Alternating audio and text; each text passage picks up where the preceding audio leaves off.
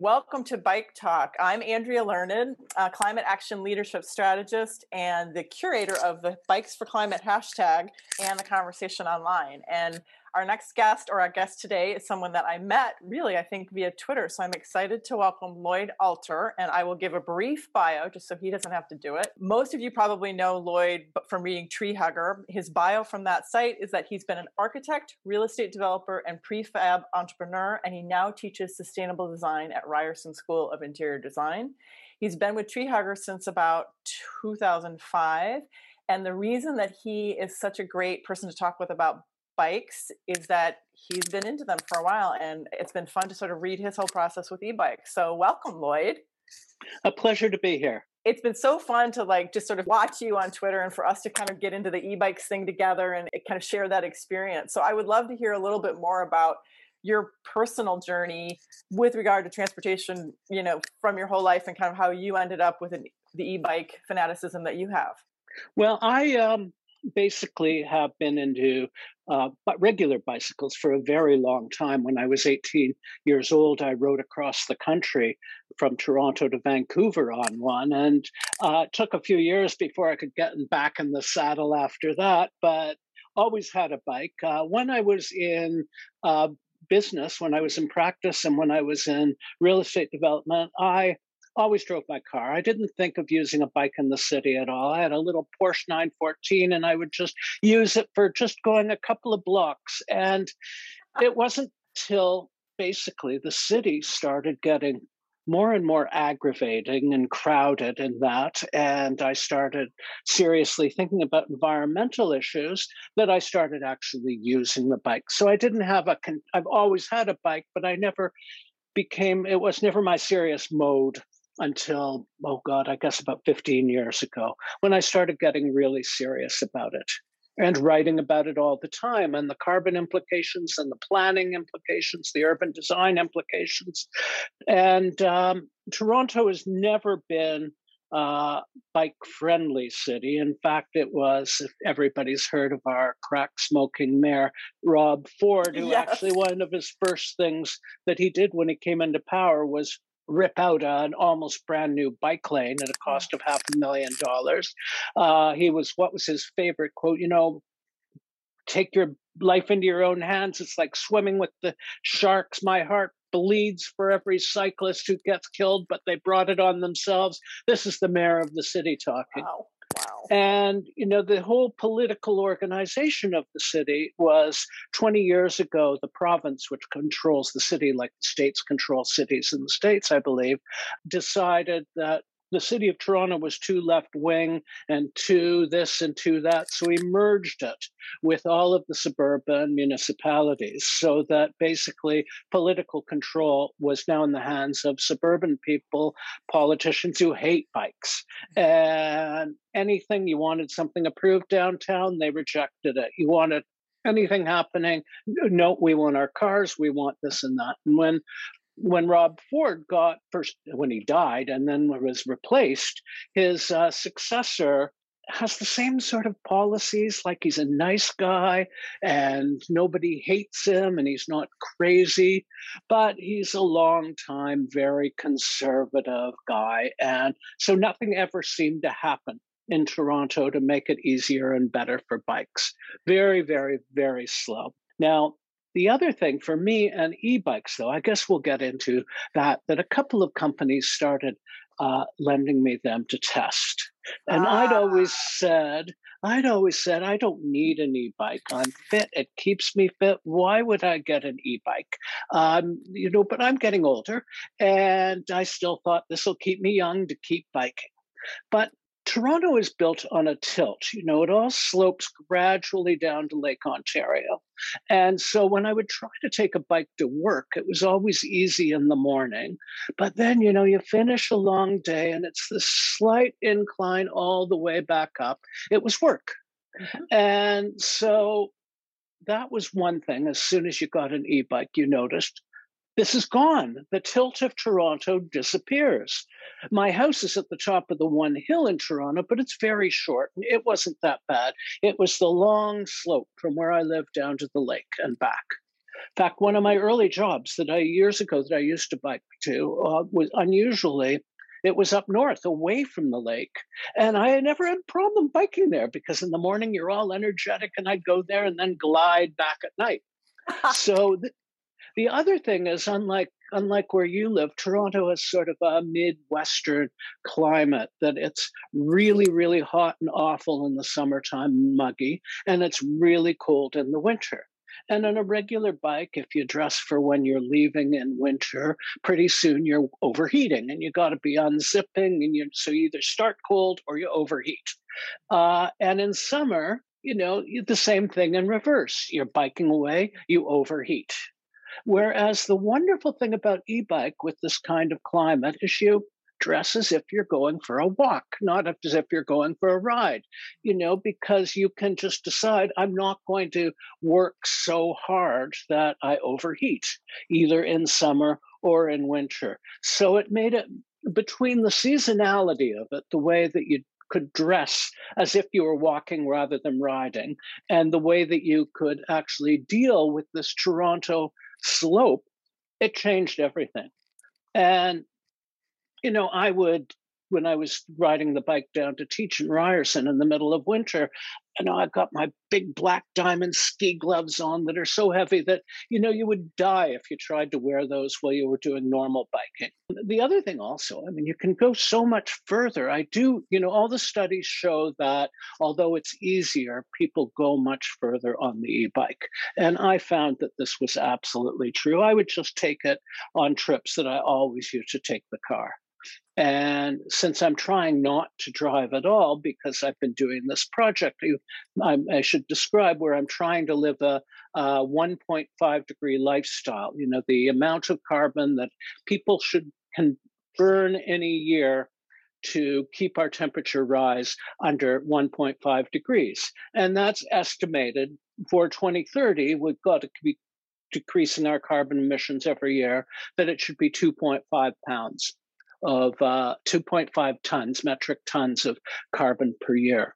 And what I found is the two things that are absolutely critical if you want to hit this is don't drive. It just blows you out of the water instantly. Even if you drive a Tesla, because if you look at the life cycle analysis, even driving a Tesla will put you almost over 2.5 tons in a year. But a gasoline car, any day I got in it, it would just ruin it. So I've really barely driven in over a year. We have a Subaru that my wife drives occasionally, but of course, in the middle of a pandemic, no one's going anywhere anyway.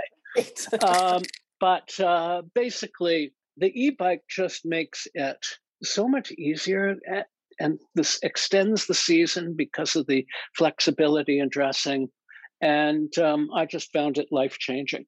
Yeah, I agree. And I think to your point, people are like, how does it work out and whatever. And I said, you know what? I ride my bike all the time. That's what I did anyway. Once I had an e-bike, I realized that I was like, wow, this thing that I love to do, I can ride it to the distance that is maybe 10 miles further, right? Like it extended your rides and the range of your rides. So you did choose to do it more often. Yes. Which made you get more mileage on your it's kind of hard to describe to people who are just like, yeah, I'll take it for short trips. It's like, no, if you start with a couple short trips, you're going to be like, this is so great. I'm going to take it for my next range out of trips. Well, I convinced a coworker of mine who you should probably interview at some point, Catherine Martinko, who got a red long-tail e-bike, and she lives in a little town in the side of Lake Huron where everybody drives pickup trucks and nobody ever saw one of these things. And she's been riding it all winter. And her biggest problem is people stopping her to ask her what it is. But, and now there's like back orders for, Port Elgin, Ontario, of people who say, this is so wonderful. And she's finding, again, the same thing, that she can dress appropriately for up there, which is basically wearing a whole ski outfit. It's Mhm. colder up there, and she can manage to ride the bike. And it's right on the shore of Lake Huron, and the winds are sometimes huge. And that's the thing that she says is the revolution on the e bike, that she can actually bicycle into the wind, Into the wind. Yeah. which is something otherwise can be really, really hard. Yeah. And it Well, being a cargo bike, it's also heavier, which gives her more stability in the wind. you're actually kind of getting to a point that I wanted to get later in the conversation, but let's just go for it. And that is how everyone who rides an e-bike, e-cargo bike, et cetera, kind of becomes their own little climate action influencer. So by virtue of the fact that you're seen riding this e-bike, the kinds of conversations that you just mentioned that Catherine gets into, and I'm sure you get into, people just walk up and go, tell me about it. And then what I've been telling people on Twitter is take the time to stop and talk a little bit about it, because people are ready to be converted.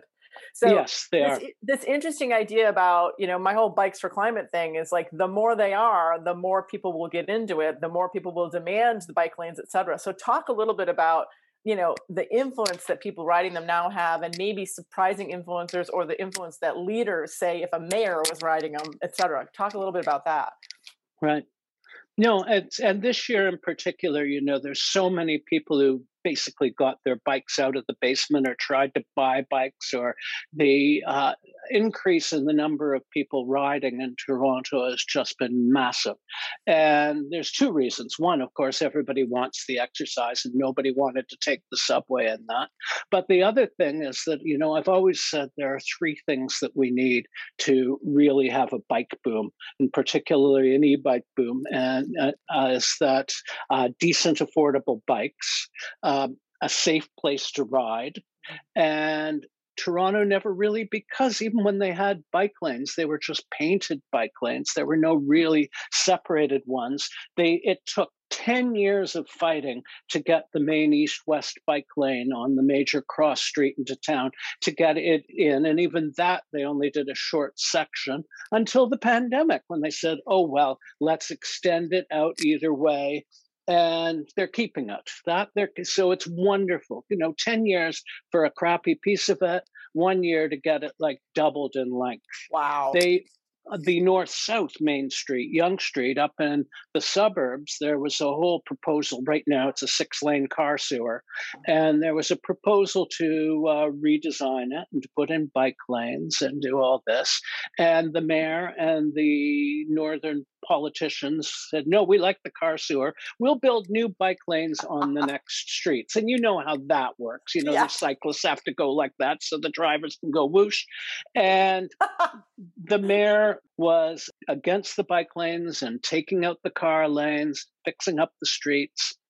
And then the pandemic hit, and everybody's saying, well, they're seeing all the people on the bikes, and a lot of them are going to stay. And when they had their final vote, they actually voted to put the bike lanes on the main street. So, and these were mostly conservative politicians from the north who actually decided to come around and support it. So eventually we're making a little bit of progress. The next thing, the biggest problem here also, is the safe place to park, because e-bikes are expensive. Yeah. I used to, if I had a bike and it got stolen, I was out $250, and there were a lot of bikes or whatever. And suddenly you've got all these people riding $2,000 and $3,000 e-bikes, and you don't want to just hook it up to a ring. No. I had an optometrist appointment the other day, and I went down there. It was just to get something taken out of my eye. The whole appointment took such a short period of time that I actually said to her, wow, it took me longer to lock my bike than to have the whole appointment, because I have 3 locks, and I always put on 3 locks that collectively cost more than my last regular bicycle did, because you're so paranoid that you don't want your $2,500 bike just going away. And with angle grinders nowadays, with battery-powered angle grinders, I can probably, even with the $500 worth of heavy-duty locks on it, still probably lose it in 15 minutes. Something has to be done about that to just make things more secure, some more secure places to park than just the rings that we've got. Yeah. So safe places to ride, safe places, secure places to park. These are the real things that you need, as well as probably more affordable bikes, and that's another challenge altogether. Yeah. Are you seeing any of these conservative politicians kind of back to them kind of having this moment and going, oh, okay, I guess we'll do it?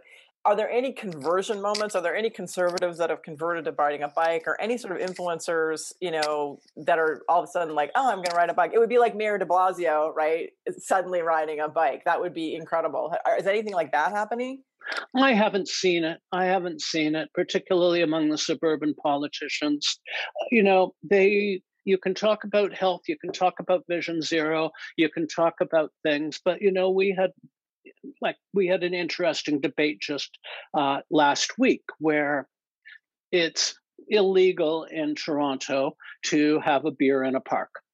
And so they were going to have a vote about this. And in downtown Toronto, people live in apartments. They don't have gardens and backyards. But all of the politicians, of course, have backyards. If they want to sit outside and have a beer, then, they don't have any issue at all because it's legal in their backyard.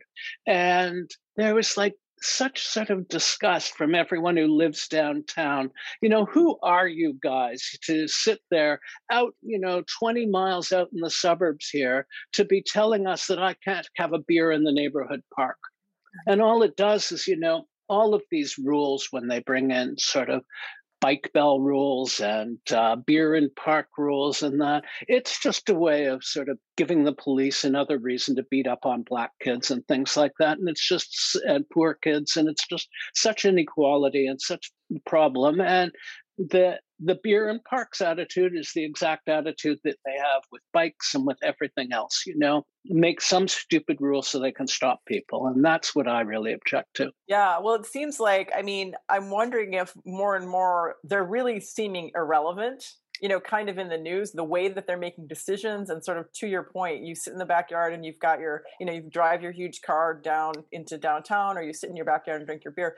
I really feel like people are starting to realize that they can speak up, right? And that there is a way to leverage social media for good, not just for complaining. So I'm kind of wondering, if the people in downtown get loud enough, will that impact a political leader going, oh, because they're going to look so irrelevant? Well, it is. I think that is happening to a degree. And there are some better politicians being elected, but they're mostly still pro-car, anti-bike, suburban. Even our Minister of Transport, until recently, the federal minister, who I really admired. He was an astronaut. He went up to space 3 times. He was sort of a hero.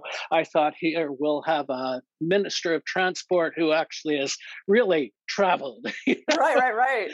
And he was a road bike guy. He's, all he ever wanted to do was get people to put helmets on and have sort of trails in the country. And if you tried to talk to this guy for years about, urban bike issues, you're you're wrong. You're a wonderful guy, but you're wrong about helmets. And he would show his astronaut suit and said, I never went anywhere without my helmet, Well, it's funny because that is one of the ways that we really connected more. I think that we talked and you wrote an article that included a quote from me or whatever, but this idea to just remind people that bikes are transportation. Exactly. And now you're hitting our main point. They never get that. And that's the thing that's so interesting. I even have, I'm sure you do too, I have mainly guys who are cyclists, right? Road cyclists on the weekend. And I've gone out on rides with them and it's always been about how long it is or how big a hill you can take or all this stuff. And I'm just like, but this route that I go is much more beautiful. Like the way that you ride and your frame is so different.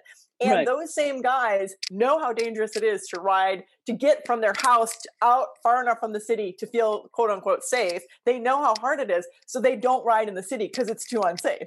And I'm just like, if you did, because you're the ones buying the like $10,000 bikes, you can be an influencer to make this change. So that is just, bikes are transportation. Why is that so hard of a concept? I think one of the epiphanies that may have helped convince a few people about this was at the start of our many lockdowns. They've handled the pandemic very, very badly up here. Do we stay open? Do we lock down? Well, this is the same anywhere. When they first did the big lockdown of every non-essential retailer, bike shops were considered non-essential. And then there was actually a debate. And all kinds of people came up and said, the bike is transportation. It's not recreation. And there was a considerable debate about this in the province and in the city. And in the end, they did decide, yes, bikes are transportation. How about that? Meanwhile, a month ago, I called to make an appointment to get my snow tires removed. I have studded tires, and my appointment is tomorrow at 11 o'clock. I mean, it took a month to get an appointment. It's so crazy. Well, you've never loved your bike shop more, I can tell you that. Yeah. And I mean, I'm glad that they're finally getting their due. The other thing that this points out is just that whole thing that happened in New York City. I think this was even before COVID, where all the delivery people, right? Everyone's scrambling to call to order food because they don't want to go anywhere. And then New York City is like these delivery guys for not having a helmet and riding their e-bike on the sidewalk or whatever. And it just all goes to that point. It's like this is transportation, and these guys are not in little vans driving around. They're like, we should totally be supporting that. Absolutely. Yeah. I just feel like this bikes to transportation is we just have to keep yelling louder and louder. It's just not, and part of sort of the emissions. So kind of going into climate change and the climate emergency and stuff, and I'm a new leaser of an EV, and I totally get EVs and kind of I'm in line with that. But it is to the point where when you're talking about transportation and climate change, it's just like we gotta get all EVs and that's going to solve our problem. And all of these, Costa Samaras, all of these studies and this research to show that is not the case. We got to get people out of cars.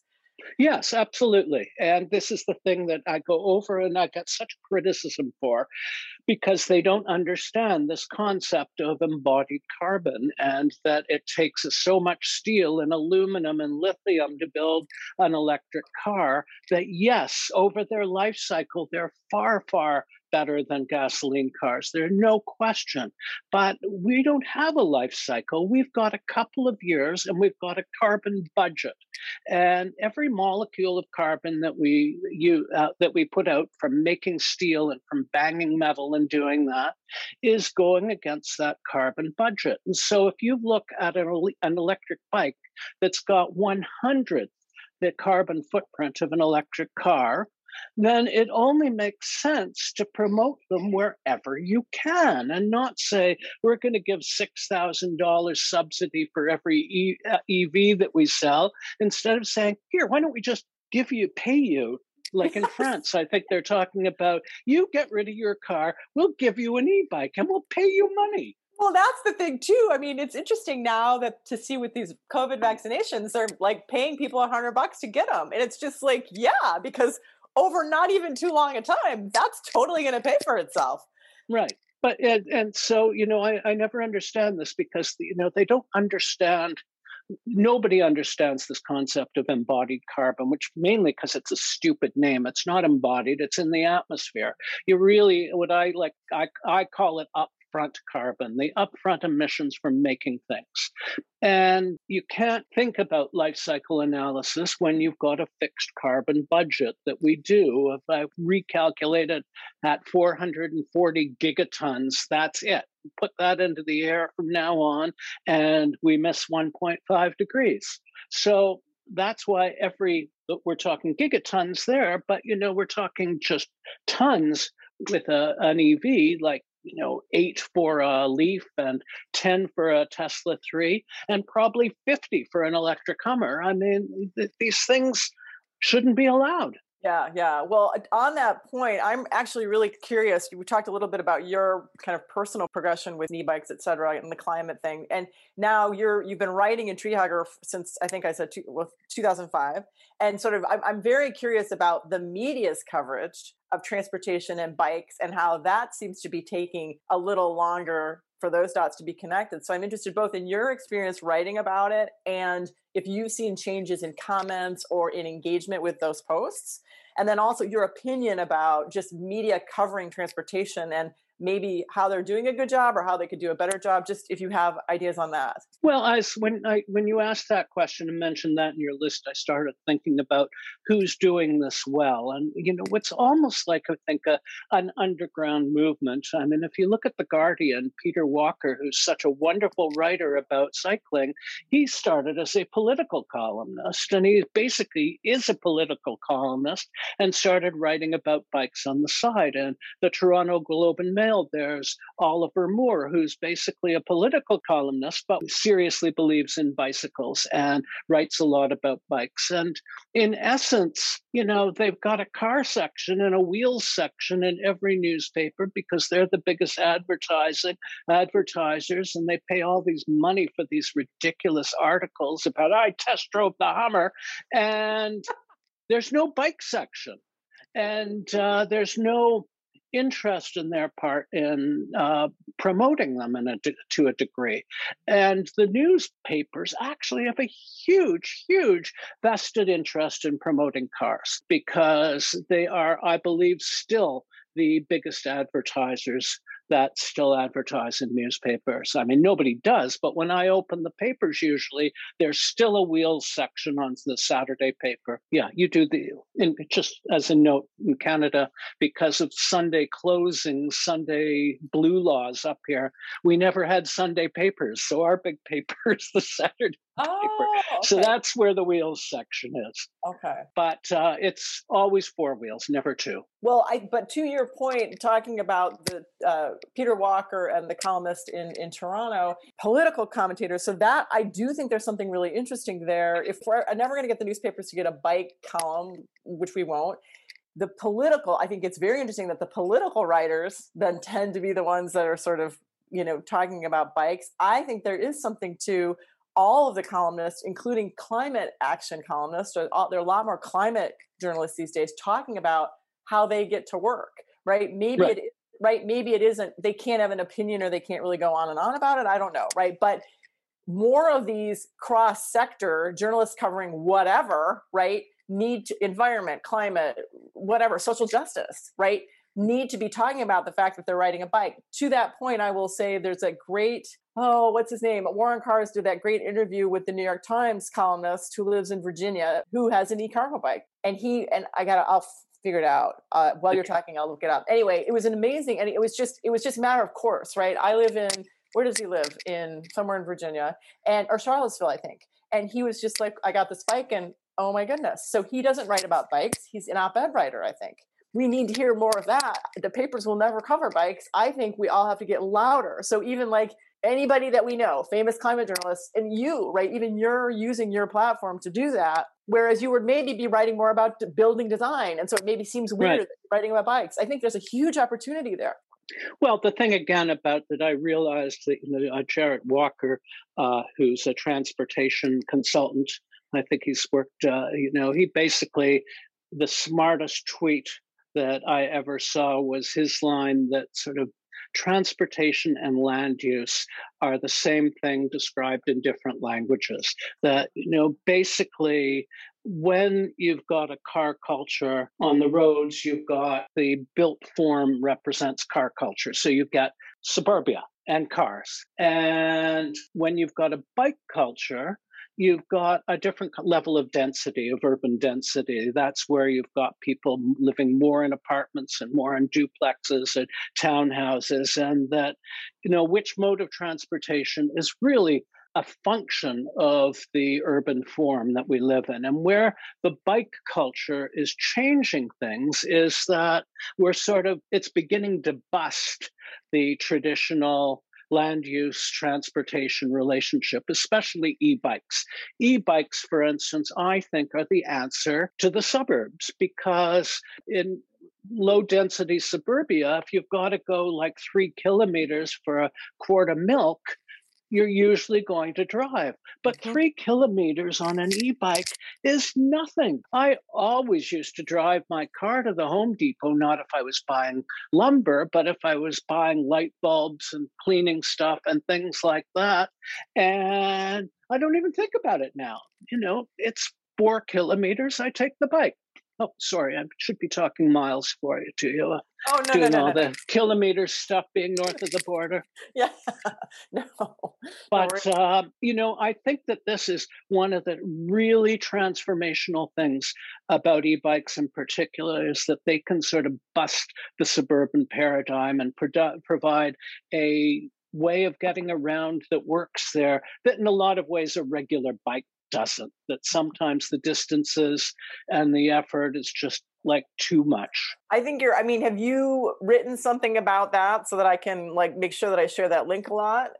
That's a great point. Well, I think my colleague Catherine Martinko talking about how she uses her bike for everything in a sort of small town, though, where everybody drives. I think she's written some stuff. I haven't, but I'm going to. They have such an important advantage. Well, I think because there's a thing, right? There's even a political thing where it's like, oh, those, dumb people in the city, they're always talking about themselves and only thinking about themselves, and bikes are only for urban people and whatever. I think to your point, busting the suburban paradigm, right? That is a tree hugger article, right? Right. Because it's a mind blower and it's a huge shift. I want to just mention real quickly the Great War on Cars episode was Jamel Bowie. I hope I pronounced his name Oh, yes, yes, yes, right. yes. So that everybody, it's episode 61 looks like on the War on Cars, just to give them a plug. But busting this, so those paradigms. The other thing I want to say with regard to land use, I didn't even ever really make that connection. But I do the same thing in my plant-based and food systems work. It's like agriculture is like land use is one of the top things in the IPCC climate report, right? It's like we got to pay attention to land use. Well, guess what? There's agriculture and bikes in land use. Like there's land use is a huge chunk where we can save all Yes. emissions, and we're not doing it. We're just looking at it as like farmland. Like they're not even thinking about, it's amazing. So I think framing it as land use is another really interesting point from a climate perspective. And also just, it would seem, and I would hope that more climate journalists start to cover stuff like that, This is so interesting. So one of the things I'm just kind of, again, I don't know if you have any, but is there any insight on messaging or framing with regard to bikes, e-bikes, et cetera, that you've discovered in your writing or that you've noticed in your reading of things that work? Who's maybe getting the most sort of engagement or what are the topics or the ways to frame this that get the most attention by average Joe consumers? Well, I think that there's been a real transformation in the last couple of years as they've become more popular, that we've gotten away from the it's cheating thing. Remember that? Yes. E-bikes were cheating. And I think that's gone. I think that's pretty much okay. We get it now. But the other place that I think that we really have to start getting serious and looking at is that there are 70 million baby boomers in the United States. And this is a market that, I'm one of them. It's the thing about the e-bike is that it has real possibilities of getting a lot of older people out there in the air, getting exercise, getting health, and doing things that they wouldn't have done on a regular bike. They would not have gotten on a regular bike. Virginia, who is someone that you should speak to, she's a woman who runs the best e-bike shop in Toronto, an e-bike only shop, very successful downtown. And she has one brand of bike that I think she's the only distributor of, called Amigo, that she sold 24 of to a retirement community in Arizona, where somebody was a Canadian going back and forth, and they thought, well, we should get something like this. And she bought all of these bikes for the community because in Arizona, it's really, really hot and they're older people. And they'll say it revolutionized that community. Instead of everybody running around in dumb golf carts, which are on the roads, they're on the bikes now. And they're loving it. And I think this is something that we have to start paying a lot more attention to,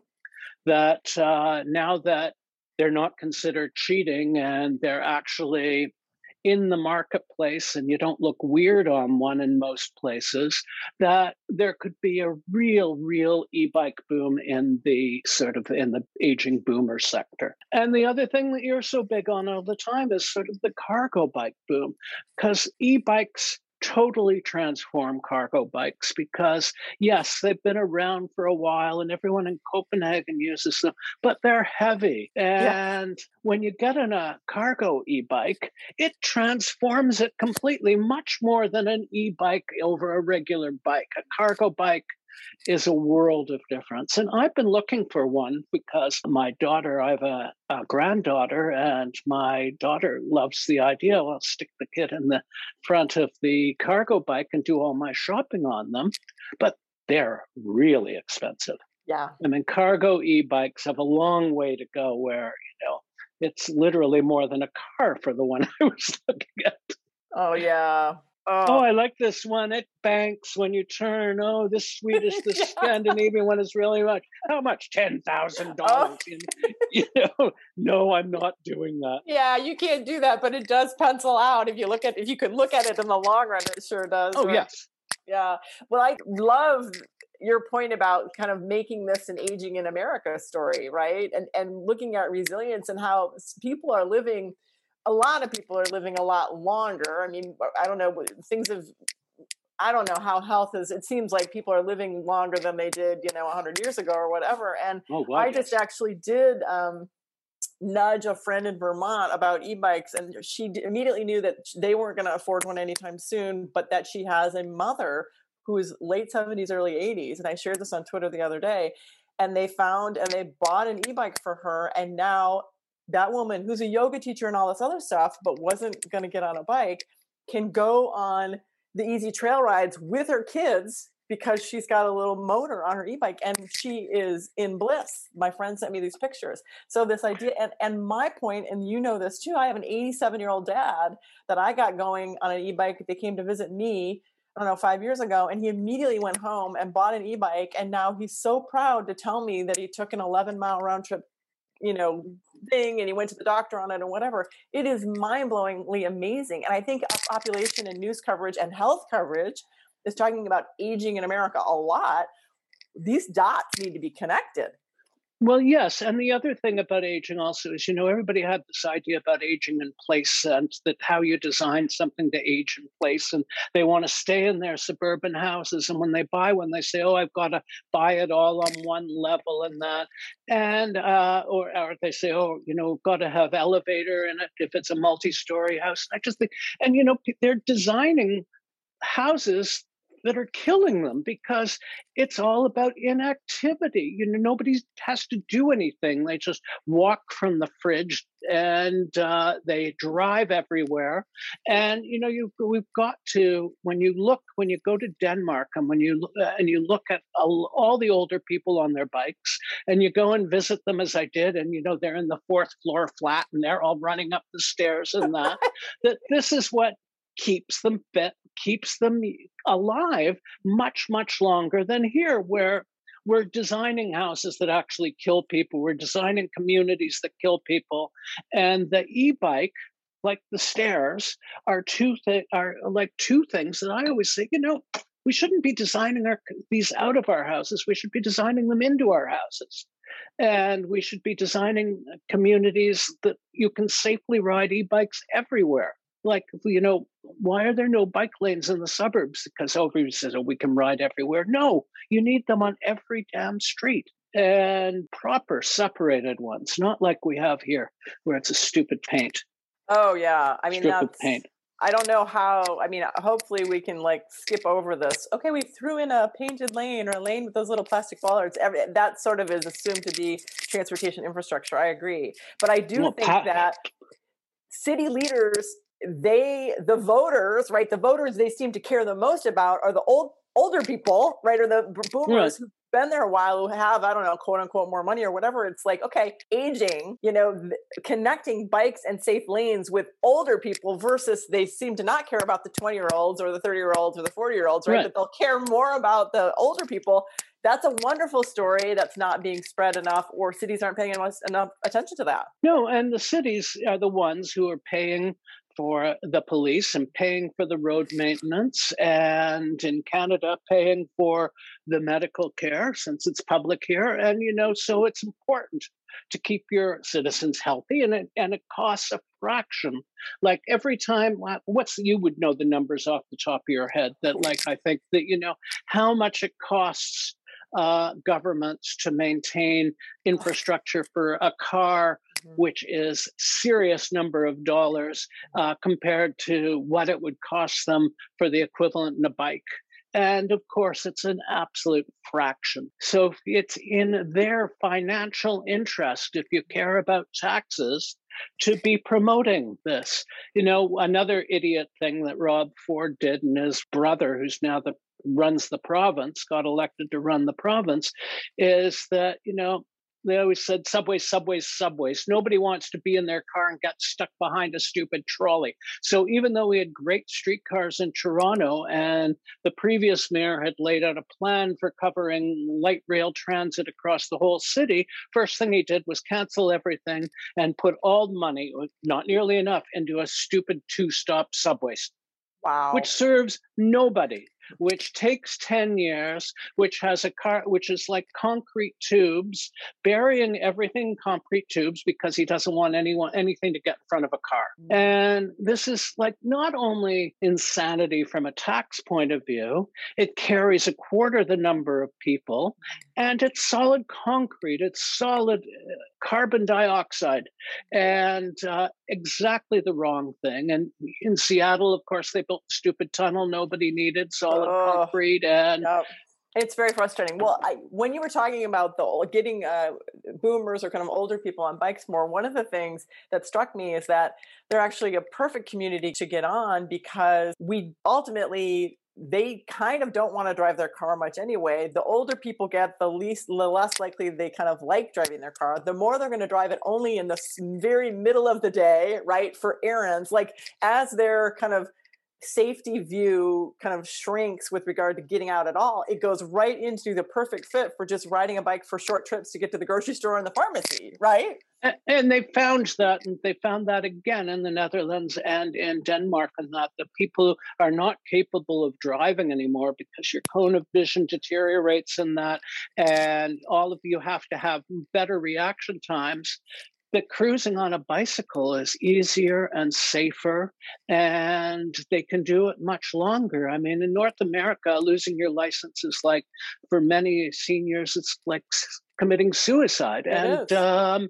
it doesn't have to be. Well, and also, I mean, I think this is another interesting thing with regard to just sort of businesses and businesses assuming, I'm sure you've seen it in Toronto, we've seen it here, assuming that cars and parking are the answer to getting more consumers into their stores and stuff. And really, we know as bikers, when you ride by and you can, quickly stop and park your bike really quickly, you're way more likely to stop at all these little mom and pop shops and whatever. So getting All the tests have shown that, right and all the studies.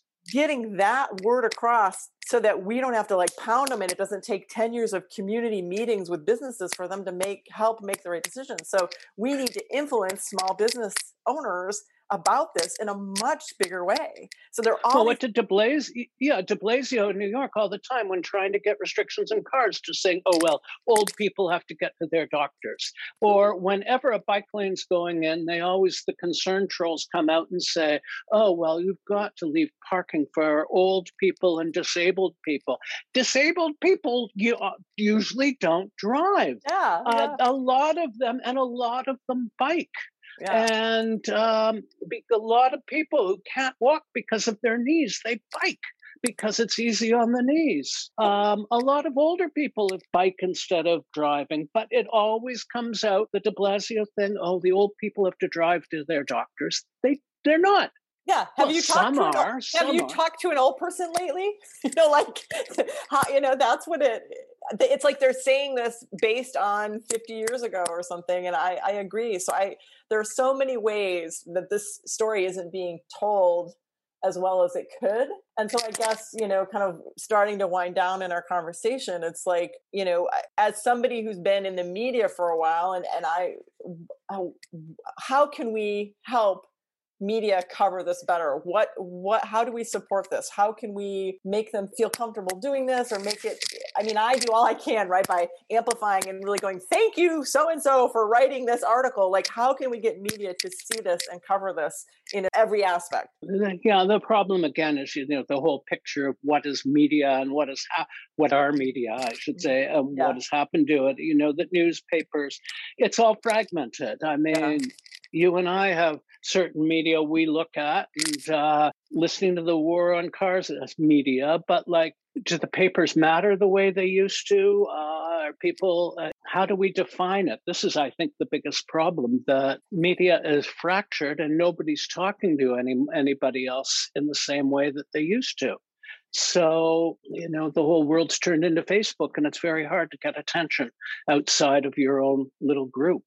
So it's a very, very difficult question to deal with. I've got my audience, and there's like 9/10 of the population who wouldn't even think about going to looking at it. So right, and that's the thing. It's like the kind of more mainstream publications. So Tree Hugger, you're already predisposed to be like interested in climate and whatever, right? So how? Yeah. And that's the thing. It's like you look at Guardian, and I think I read Guardian all the time, but I feel like that's like become a leftist. Like these are all in our bubbles, right? So the Guardian is a true bubble paper. It's like not one of the biggest ones by a long shot in the UK. And if you read the Guardian, you're a certain kind of lefty Labour type there, and it's very polarized. And so, I just don't know what you do. I mean, we just always look at the New York Times and say, well, this is what media is, but it's, the whole world has changed. So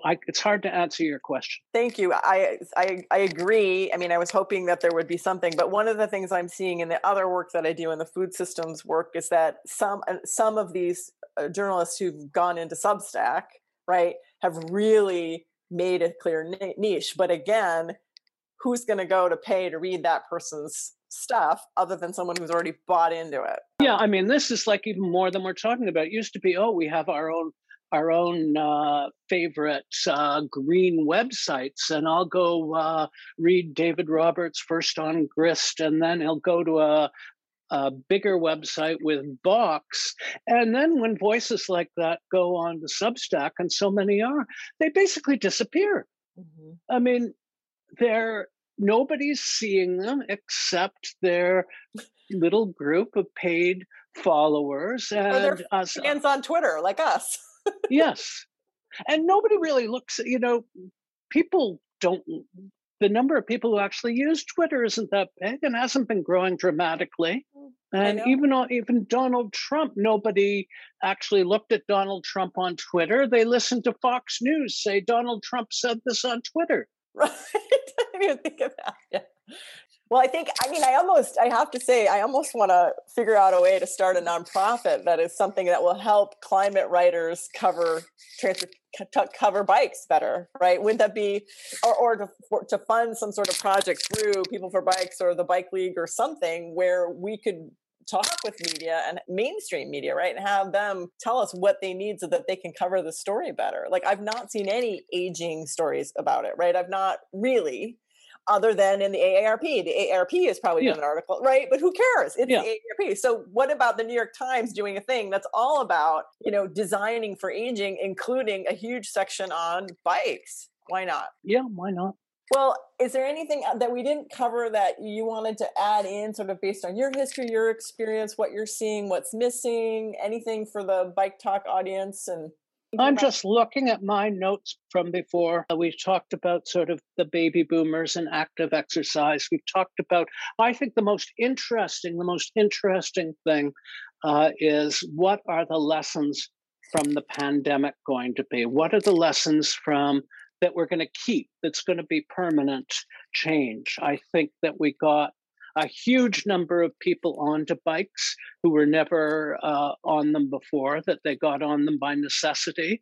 I think that in Toronto in particular, a lot of people who got bikes so they wouldn't have to get on the subway are going to stay on the bikes. And I think that's happening in New York City too. I think the politicians will have a hard time pulling up the temporary bike lanes. There was a thing they were doing called Active TO, Active Toronto, where they took one of the sort of urban highways, sort of streets that were really highways. And last fall, in that they closed them every Saturday so everyone could get out and have a really great bike ride in a really wide street. And this year they weren't going to do it because a parallel street that was taking the traffic was being torn up for construction. And so they said, oh, well, we can't close Lakeshore Boulevard because this street is going to be closed. And there was an uproar. There was serious complaints. There were all kinds of downtown politicians again saying, no, we really have to give people a place to go out and get fresh air and get exercise safely during this pandemic. And we can do that by having the Active TO, Active Toronto. And so they said, okay, we'll do it, and did it. And so I'm hoping that there will be a groundswell that will prevent us from backsliding too far. There's going to be backsliding, definitely. But I'm hoping that it won't be complete 100% backsliding. And we have to push for that. I don't know if you have that where you are, that there were measures brought in to help deal with the pandemic that they're now saying, okay, we're back to normal. No going back. We had them in Seattle. I think they were called Stay Healthy Streets, something like that. And they were streets that would have been good for me to be riding down anyway, but it hadn't occurred to me. So it was really good for people that were bicyclists already to go, oh, that is a great alternate route. So I discovered a couple cool routes that I hadn't thought of that would have worked, for somebody who's experienced in biking to use.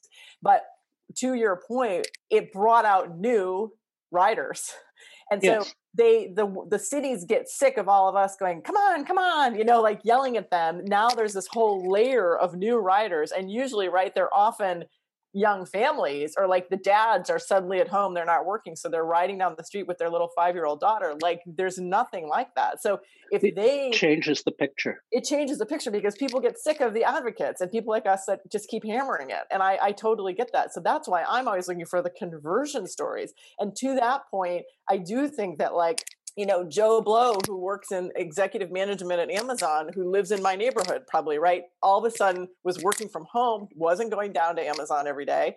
And he got an e-bike and he started riding around with his daughter or whatever. Like that person needs to stand up and talk about it. And that's developing a political constituency of a scale that they have to listen. It's not just a bunch of bike maniacs. It's regular voters. Yeah, it's regular voters and and the other thing that I know from a communication standpoint is it's the newly converted, right? So, oh my goodness, I just had this experience. Let me tell you. And then that's how we get these. And really, it would be a lot of moms and a lot of dads and a lot of people that, everyone thinks they're serving the Amazon and the Microsoft workers. And it's like, you know what, those guys a lot of them aren't going back to work. I think a lot of them are able to work remotely forever. If they start talking about bikes, it'd be a huge difference. Anyway, I do think that this pandemic opened up something. And I think, I'm hopeful as you are as well. And so thank you for sharing your experience with the e-bikes and your wisdom and kind of things that you've written about and your design input. I just really appreciate the time you took to talk with us today. It was a lot of fun. Thank you very much.